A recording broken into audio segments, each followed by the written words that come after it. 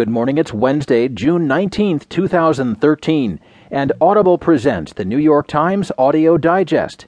Here's what's making news on the front page today. Agents deemed faultless in 150 shootings. Taliban assert new readiness for peace talks.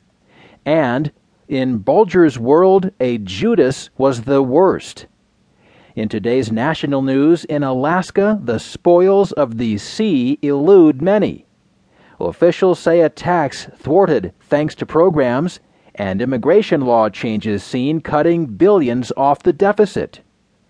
In today's business headlines, the Dow was up 138 1/3 yesterday. Uncertainty at the Fed over plans and leadership.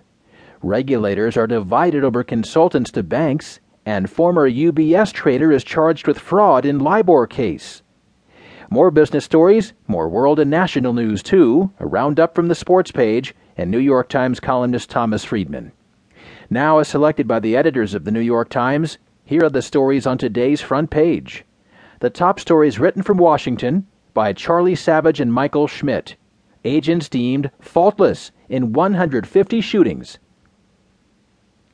After contradictory stories emerged about an FBI agent's killing last month of a Chechen man in Orlando, Florida, who was being questioned over ties to the Boston Marathon bombing suspects, the Bureau reassured the public that it would clear up the murky episode. The FBI takes very seriously any shooting incidents involving our agents, and as such, we have an effective, time-tested process for addressing them internally, a Bureau spokesman said. But if such internal investigations are time-tested, their outcomes are also predictable. From 1993 to early 2011, FBI agents fatally shot about 70 subjects and wounded about 80 others.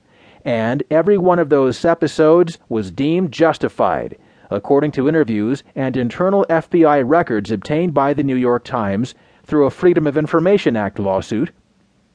In most of the shootings, the FBI's internal investigation was the only official inquiry. In the Orlando case, for example, there have been conflicting accounts about basic facts like whether the Chechen man, Ibrahim Todashev, attacked an agent with a knife, was unarmed, or was brandishing a metal pole.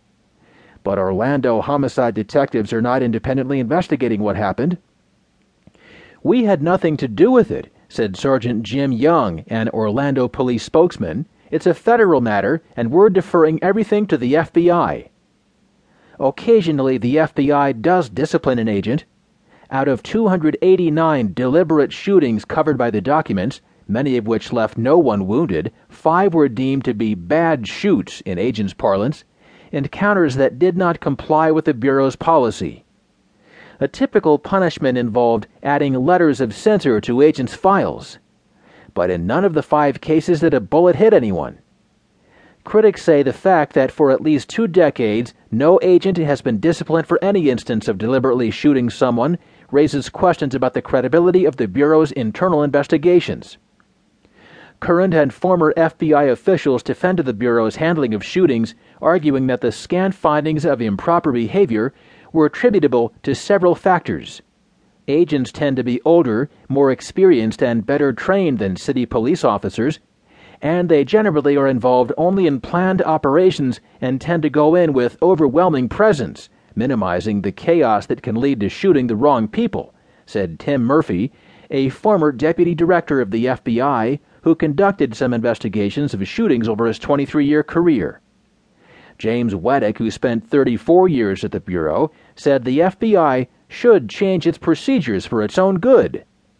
At the least, it's a perception issue, and over the years, the Bureau has had a deaf ear to it, he said. But if you have a shooting that has a few more complicated factors and an ethnic issue, the Bureau's image goes down the toilet if it doesn't investigate itself properly.